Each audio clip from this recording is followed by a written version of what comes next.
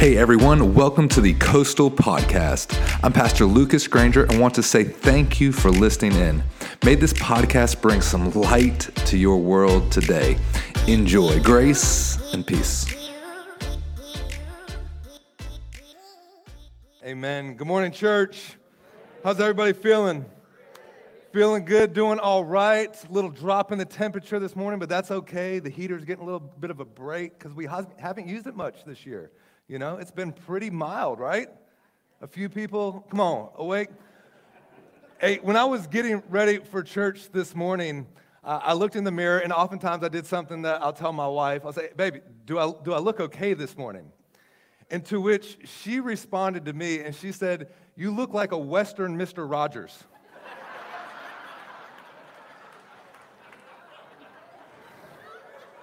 To which she thought that would deter me. And I was like, Mr. Rogers is cool. And Western's in style, so I'm a sport this girl. So just so y'all know, if y'all are thinking, that's what we're going for today, a little Western Mr. Rogers, all right? Welcome to church. Man, if you've been with us the last few weeks, we've been in the book of Nehemiah, chapter 13. And I want to get right into it. This is the third week in this, third and final week in this chapter. Nehemiah has addressed two critical issues in the church. First one being there was this basically a housing crisis where they had moved someone inside of the temple that did not belong there, and he had to get out this unwanted tenant. Last week we talked about basically labor shortages where the Levites had to return to the field. And I put this into two different frameworks. One of the restoration of purpose in the house of God, and the restoration of position in the house of God. And today we're going to look at the final two that Nehemiah addresses in chapter 13. Chapter 13, beginning with verse 15. Now in those days, I saw the men of Judah treading out their winepress on the Sabbath. They were also bringing in grain, loading it on the donkeys, and bringing their wine, their grapes, and their figs, and all sorts of produce to Jerusalem to sell on the Sabbath. So I rebuked them for selling their produce on that day. Some of the men from Tyre who lived in Jerusalem were bringing in fish and all types of merchandise. They were selling it on the Sabbath to the people of Judah in Jerusalem at that. So there's this problem. People are doing commerce. They're selling on the Sabbath. This is strictly prohibited by their law. Now, he goes on, and in verse 23, it says this. Now, about that same time, I realized that some of the men of Judah had married women from Ashdod, Ammon, and Moab. Furthermore, half of their children spoke the language of Ashdod or of some other people and could not speak the language of Judah at all. So I confronted them and called down curses on them. I beat some of them and pulled out their hair. Come on, somebody. Growth track after church. I made them swear in the name of God that they would not let their children intermarry with these pagan people and in this land. Wasn't this exactly the thing that led King Solomon of Israel into sin, I demanded. There was no king from any nation who could compare to him, and God loved him and made him king over all of Israel. But even he was led into sin by foreign wives. How could you even think of committing this sinful deed and acting unfaithfully towards God by marrying these foreign women? And then skip down to verse 30. And so it says this, and so I purged out everything foreign and assigned tasks to the priest and to the Levites, making certain that each one knew his work. I also made sure that the supply of the wood for the altar and the first portions of the harvest were brought in at the proper time. Remember this. Remember this in my favor, O God. Remember this. Loss of purpose. Loss of worship. When you have a loss of purpose, when you have a loss of worship, it leads to commerce being king. The Sabbath is neglected. And once that happens, you begin to fall in love with things that you were never meant to fall in love with. And the cycle continues. This isn't just thousands of years ago. This is modern history. The constant chasing after the next big thing. The constant, well, when I have that, then I will be happy. Oh, if this works out. And then, going back, neglecting the things, neglecting the commandments of God. Isn't this what got us into trouble in the first place? And Nehemiah reminds them, hey, all of the things that got us in trouble, we are just perpetuating the cycle again and again and again. Remember. In this one chapter, he uses this word over 4 times. Remember. But what's interesting is when he's calling the people to remember, it's not that he's even talking to the people. He's calling God to remember. God, remember what I've done. God, remember what's happening here. Remember this and have favor on me. He's asking God to remember. Remember your word, God. Remember who you are. Sometimes it's good to take some time to just remember. In next service, we're going to have baby dedications. And all these parents are going to bring forward these babies, and we're going to dedicate them to God. And I mean, some of y'all remember when you had these babies, you prayed, and you were pregnant, and you had this life inside of you, and getting ready to give birth, and all these hopes, and all these dreams, and all this anticipation of the beauty to come. And then you have that baby, and then you don't sleep for 6 months, right? And it's 3 o'clock in the morning, and that baby, if you will just please be quiet, if you will please stop crying, if I could just get some sleep. And in that moment, you got to remember. You got to remember, this is the very thing I prayed for. This is the very thing I long for. You got to remember when you're changing that diaper that, whoa, what did you eat, child? Good Lord, how's such a little thing? You got to remember something. You've got to remember that these children are gifts. They are 18-year guests at your house.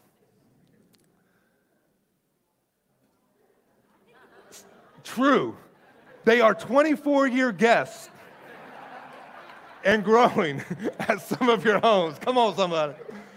Because that's part of it. And you've got to remember. And God calls us to remember. And what's interesting here in Nehemiah 13 is Nehemiah is calling on God to remember. God, remember what your word says.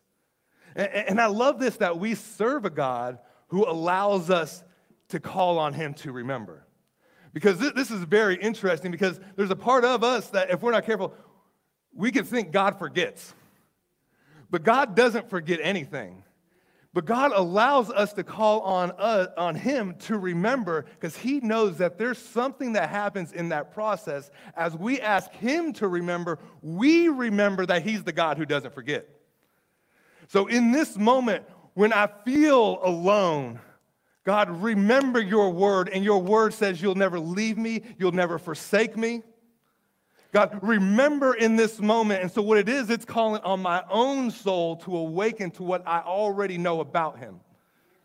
That God, I remember that your word says that you are true to yourself. And so when I ask you to remember, I'm asking my own soul to remember who you are. You are the God of yesterday, today, and tomorrow. You are the God who will never leave me. You are the God who will never forsake me. You are the God when I'm alone in this valley of the shadow of death, and I'm forgotten by my family, and all of these things are going on, and the doctor's report's negative. God, you are still right here with me. So, oh, my soul, remember who I'm singing to. Remember who I'm praying to. Remember who I'm serving, and I'm serving the God who doesn't forget anything.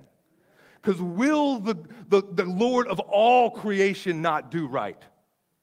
When it feels like things aren't going right, do we not serve a God who we believe that in the end he will make all things right? And you've got to remind yourself at 3 a.m. when that baby's crying, when that doctor's report comes back, when that boss is cussing you out on Monday morning. Remember. And the beautiful thing about this is God says, you don't have to pretend. Come on, have you read the Psalms? I love this psalm because what you have is you have this man pouring out his heart to God, oftentimes with this, where are you? My enemies are all around me. Things have gone bad. But by the end of most of these Psalms, there's a rejoicing, there's a praying, there's a God, you are worthy, God, you are holy, because something has happened in the process of this psalm. Something has happened in the process of this prayer. Something has happened that's changed him, and he's remembered who God is. Even when it feels like, God, where are you at in this moment? You don't have to pretend with God. We serve a God that's big enough that says, bring me all of your fears. Bring me all of your anxiety. Bring me all of your doubt. Bring me all of your worry. I know it already. But some of us don't know that you know. Some of us have convinced ourselves and we've pretended for so long that we think that we're over that. Come on. And God says, come on, let's just be honest. Let's be real. Come on, Adam, where are you? Where are you? You hiding behind that tree again? You hiding behind that tree again, Lucas? Come on, I know where you are. Do you know where you are? It takes being honest. Remember, it's restoration. And see, this is what Nehemiah is dealing with.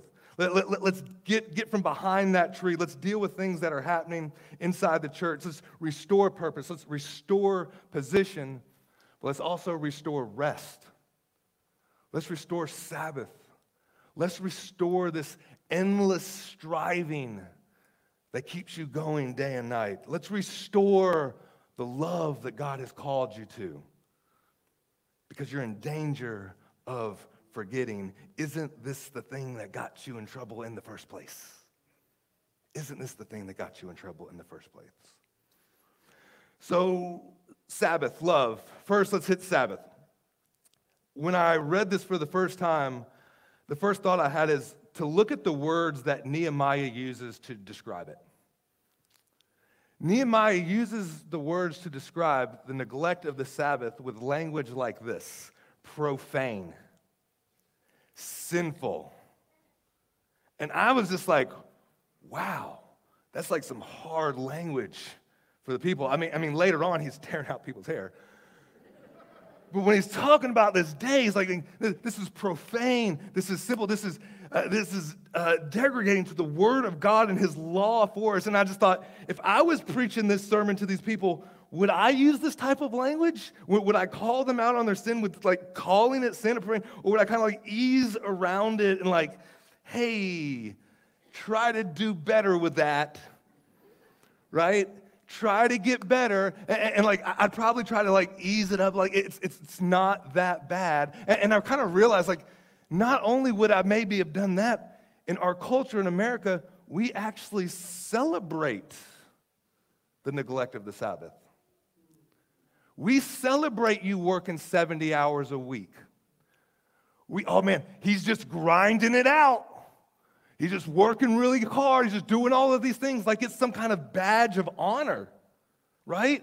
Like, oh man, he's just doing all this hard work. I'm just putting in the labor.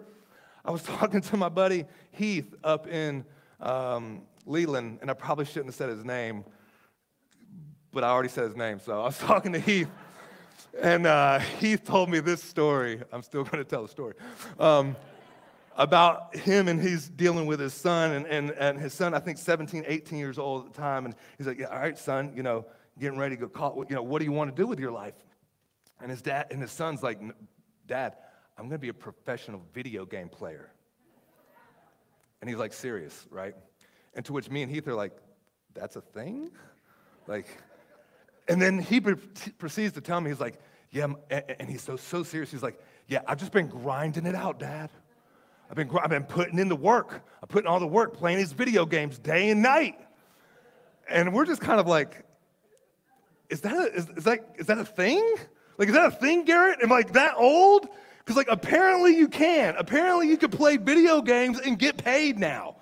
Which is like, I don't know. When I think about grinding it out, I think about the dude like laying concrete. Like he's grinding it out. Like you're up, but apparently you can do that. And I just thought, man, but we celebrate it. We celebrate like working really, really, really hard. And I've been working 7 days a week for 3 months straight.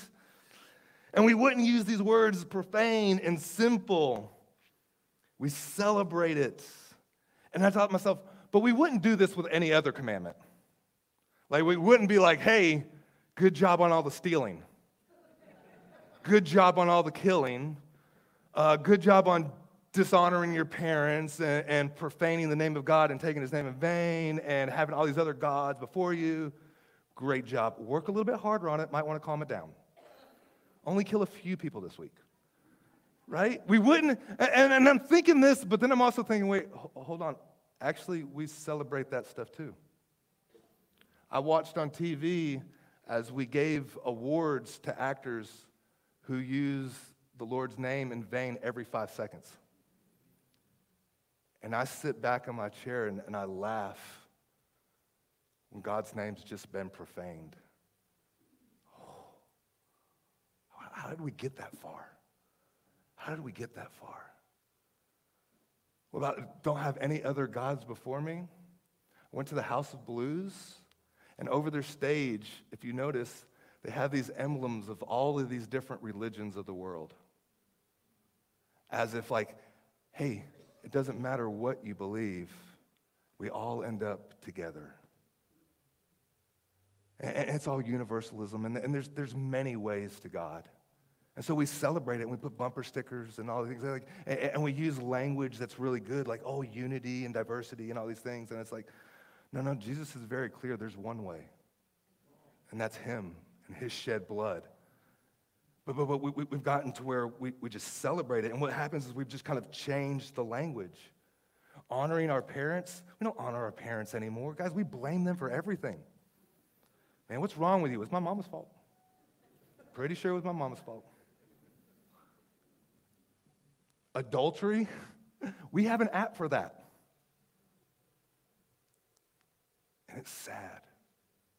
But we celebrate it now. Oh, we have an open marriage and we're free and we're progressive. Like, what? Like, how did we get there? And I think a part of it, and this is just my opinion, but I think a part of it started with the Sabbath. Because what we did is we took the Sabbath and we just said, it's not as important as the other commandments. It's okay. God doesn't mind that we do these things. It's just all right. And we're guilty, most of it, maybe even right here in the church. Right here in the church, of just, it's okay. And I think we've forgotten that, listen, Sabbath, like these rules, these commandments, like we think of them as like rules of like, you don't get to do these things. And that's not what they are at all. They're actually a gift. Like, you get to enter into this kind of life. You get to honor. You get to not kill the person you want to kill. You get to do all these things. And Sabbath, it's a gift from the beginning of creation right there with Adam of like, no. I know you've got all this work to do. I just told you to tend to this big garden. You've got to name all of these animals. I know you've got a lot on your plate right now. But your first day on the job is a day off. Why? Because you've got to learn that every day after this comes from this day. You're supposed to work from a place of rest. You're supposed to live from a place of communion with me. Every animal you name, it comes from this place where we just walk in the cool of the day. And we begin to neglect that, to work from a place. Listen, few things about this. I remember one particular time where I thought to myself, I'm gonna learn how to Sabbath. And it really started in 2020, right? COVID hit. And for a lot of us, a lot of things, life kind of hit pause, and you kind of had to learn how to do life a little bit different. And I remember, God, I know this is one of the lessons for me, that you're trying to teach me how to Sabbath in this. So teach me how to rest. Teach me how not to have an anxious heart. Teach me how to enter in and just walk with you. And there was this one particular day where I was like, all right, this is it. For me, it was a Saturday. And usually my Sabbaths are Saturdays, and I just said, all right, Saturday, I have a plan. I'm going to Sabbath. I'm going to rest. I'm going to enter into this. And I remember waking up that day and going through the day and feeling like I nailed it. Like, man, I Sabbathed today. And I remember praying to God and just saying, God, man, how did I do? I think I did pretty good. I think I entered in. And I remember really distinctly the Lord spoke to me and said, son, you did great, and you failed miserably. Like, wait, hold on. What do you mean? God, I didn't stress about anything. I wasn't trying to strive to get things done. I was working a little bit slower. I wasn't feeling any pressure from anything. I was just doing this, and God said very clearly to me, this was for me, he said, Lucas, well, that's how I've called you to work. Wait, hold on, what? Yeah, that's actually how I've called you to work. You could actually work from a place where you're not striving. You could work from a place where you're not anxious about everything. You could work from a place where you're not worried about having to get everything done. And some, it was like this. You could work from a place where you're not in control. You could work from a place where you acknowledge my presence in all that you're doing. You could work from a place of peace. And it was just this prayer of mine of God, teach me to Sabbath. Because that's the life I want to live. I want to come out of this Sabbath and go into this work, go into this Monday morning from this place of peace and this place of rest. And I realized really quick there's 3 big temptations that can keep us from entering into the Sabbath gift. Number 1, our need for control. Our need to control everything. Because here it is in Nehemiah's day, and what's happened is neglecting of Sabbath has become accepted behavior amongst the masses. And so because the masses have done it, and because all this commerce is happening, everything's popping off in the street, and hey, this is now accepted behavior because the priest is doing it too. And so if the priest is doing it and all the people, it must be accepted. So hey, let's do all of these things. After all, we've got jobs to do. We've got things to get done. And here's what you've got to understand about the crowd. The crowd is always hustling. The crowd is always moving. They don't even know where they're moving to, but the crowd never slows down, and the crowd loves the delusion of control. Because as a matter of fact, I'm in this big crowd, and so there must be a certain safety that we have with it. I heard one person actually say it like this. They were talking about bombs and nuclear bombs and atomic bombs and all this stuff. And when we watch on TV, you always see these guys come out in these big bomb suits. You know, it looks like they are an astronaut, and they're always working on the bomb, and they cut the right wire. And this gentleman was saying, here's the thing, like, if it's a real bomb, and that's a nuclear bomb or like, that suit don't matter.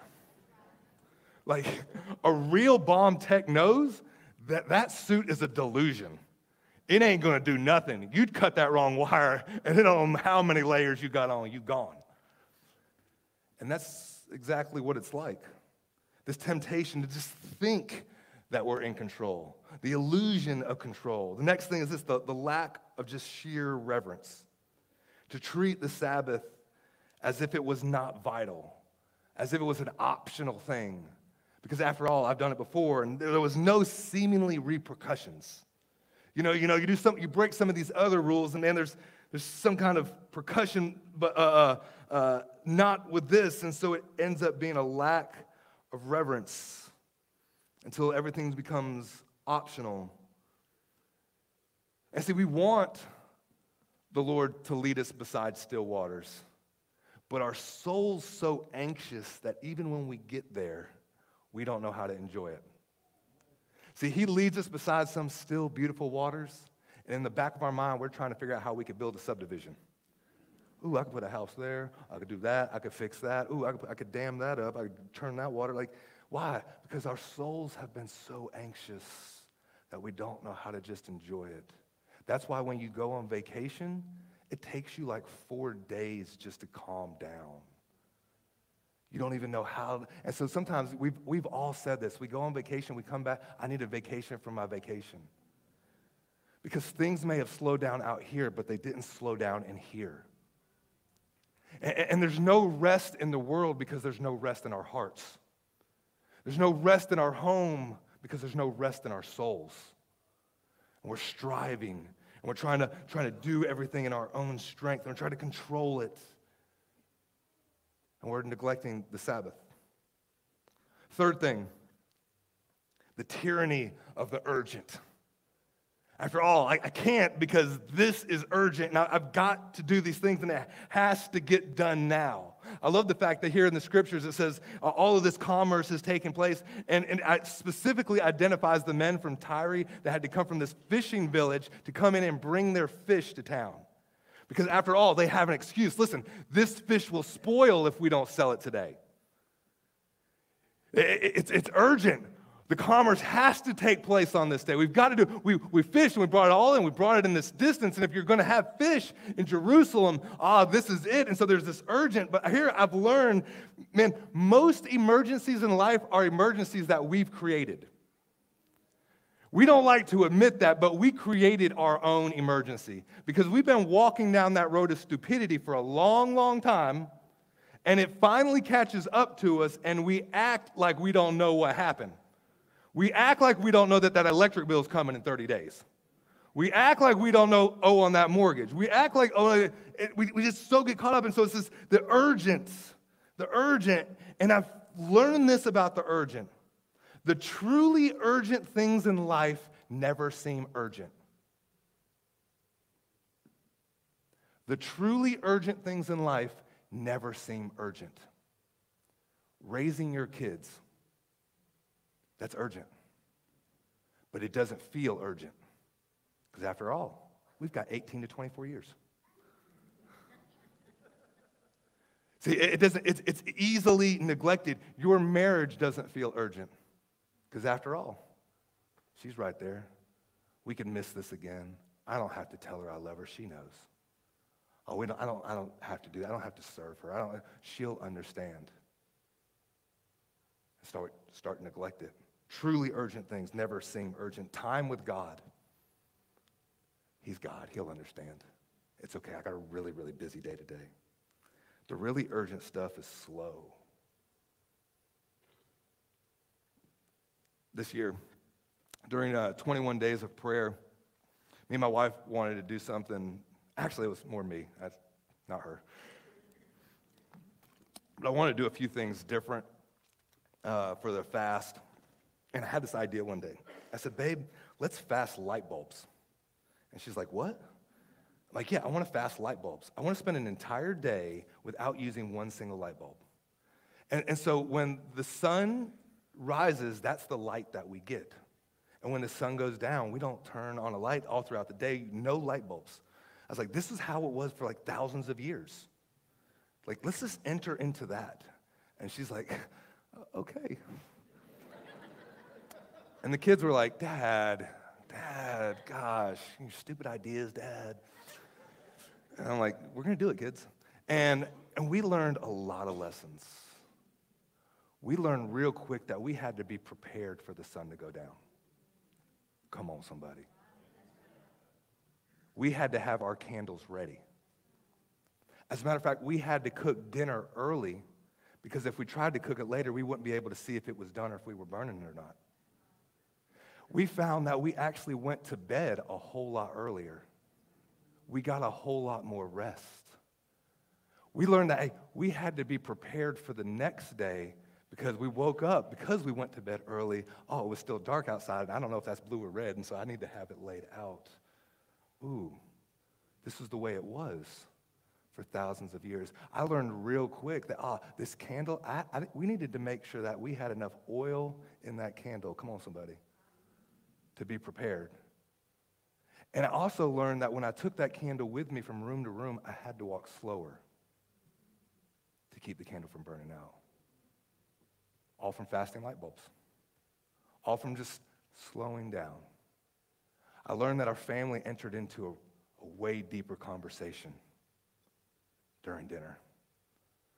I saw that we were united around the candles. Way different dynamic. Slowing down.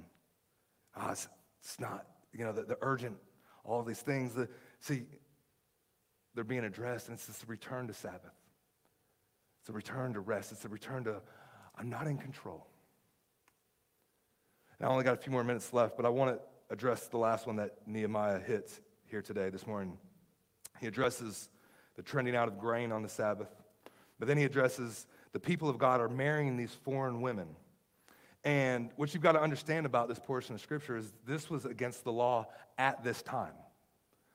So there was a period of time in Israel's history where it was the law of God that, listen, I want you to marry inside of Israel. You can't marry these foreign women. And this isn't racist. This isn't prejudice. This was part of God's overall plan, because later on, a cross is going to come, and that cross is going to show in Gentiles will now be grafted in.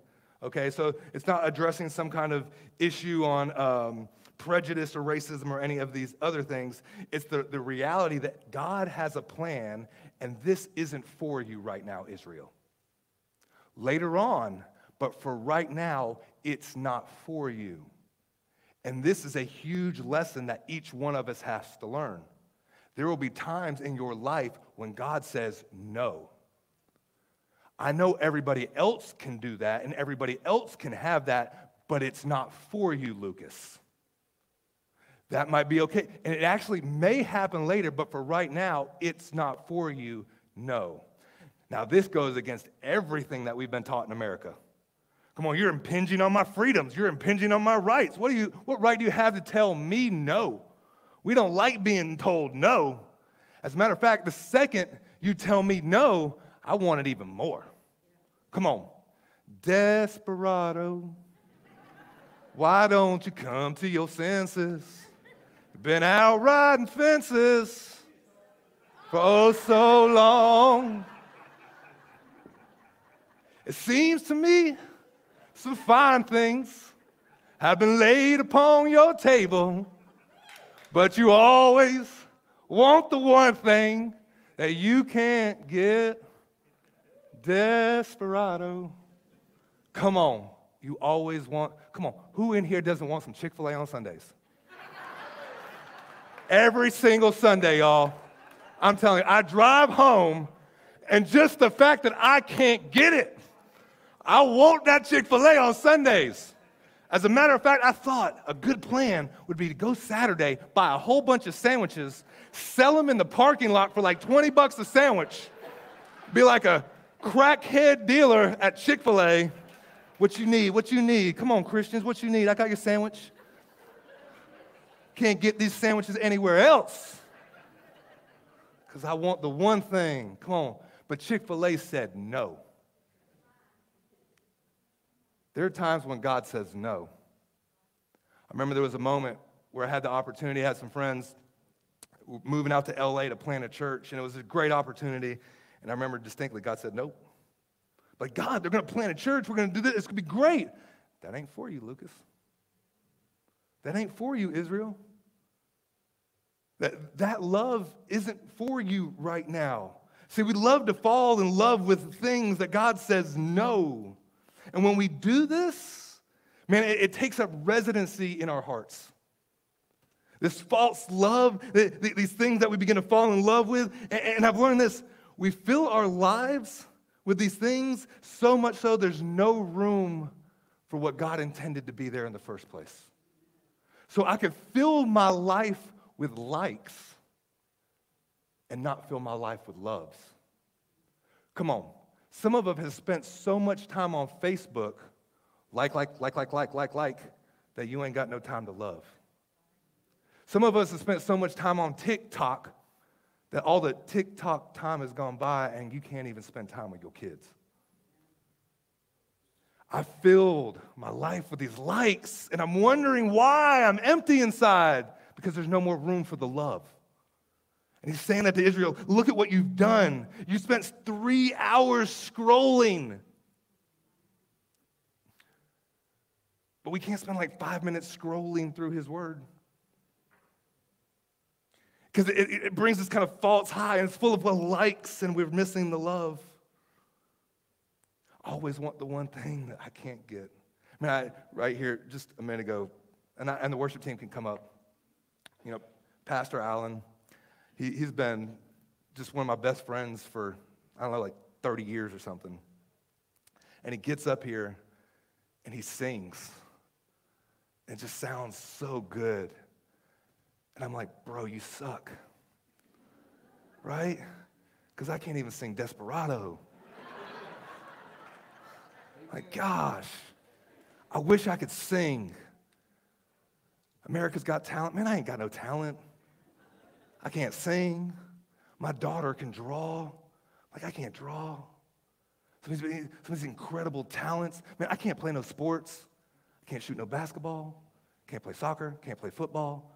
Like, all of these things. And I find myself, God, if I could just sing like Alan. Come on, I'm planning this out. And if I could sing the Desperado line, and if I could get on key, that'd be great. And God's like, it ain't going to happen, son. That ain't for you. And if you keep trying to fill your life with a gift that I didn't give you, there'll be no room for what I did give you. Why don't you just lean into what I did give you, Lucas? Come on, stand to your feet with me. Each one of us, I'm telling you, the Lord is restoring purpose in your life. He is restoring position in your life, but He's also restoring rest in your life. If you're going to do the things that God has called you to do in this next season of your life and in your ministry, you have got to do it from a place of rest.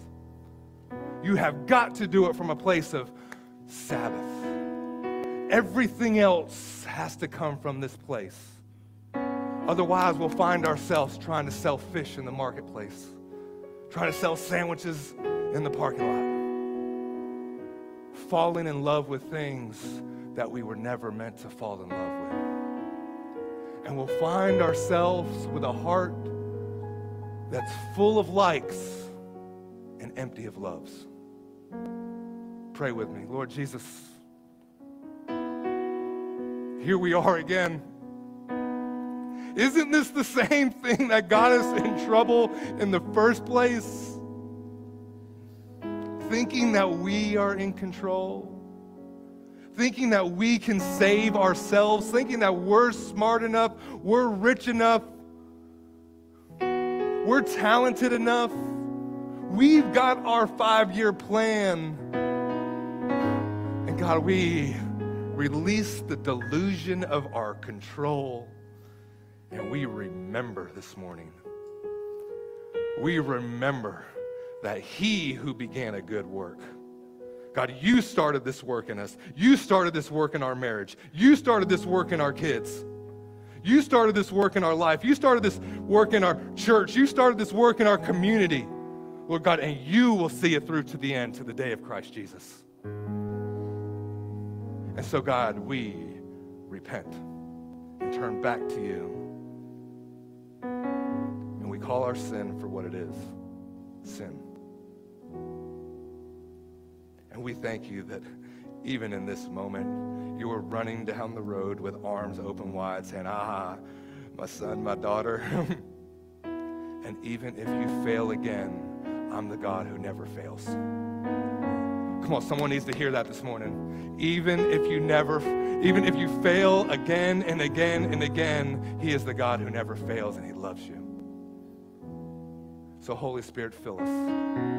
We acknowledge your presence in this place right now.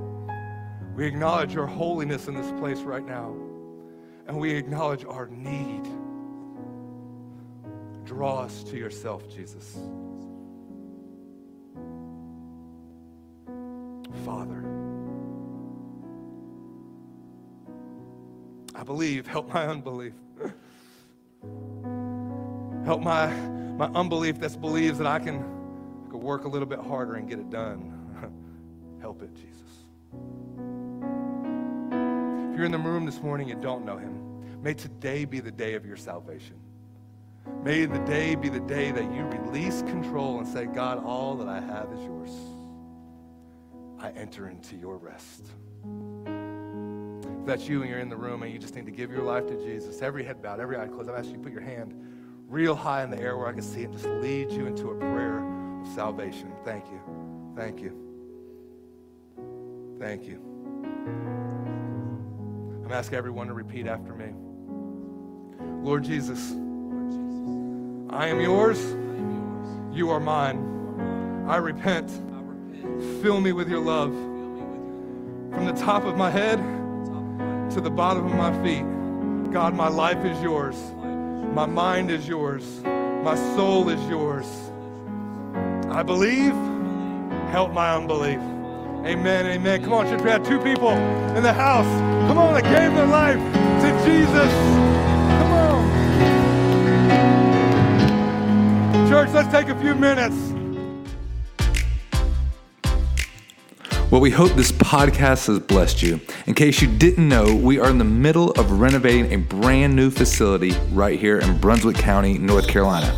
So listen, two things. Please take a moment and pray for us. Also, if you'd like to give to the ministry, sign on to the website at mycoastalchurch.com/giving. Hey, have a wonderful, wonderful day. Grace and peace.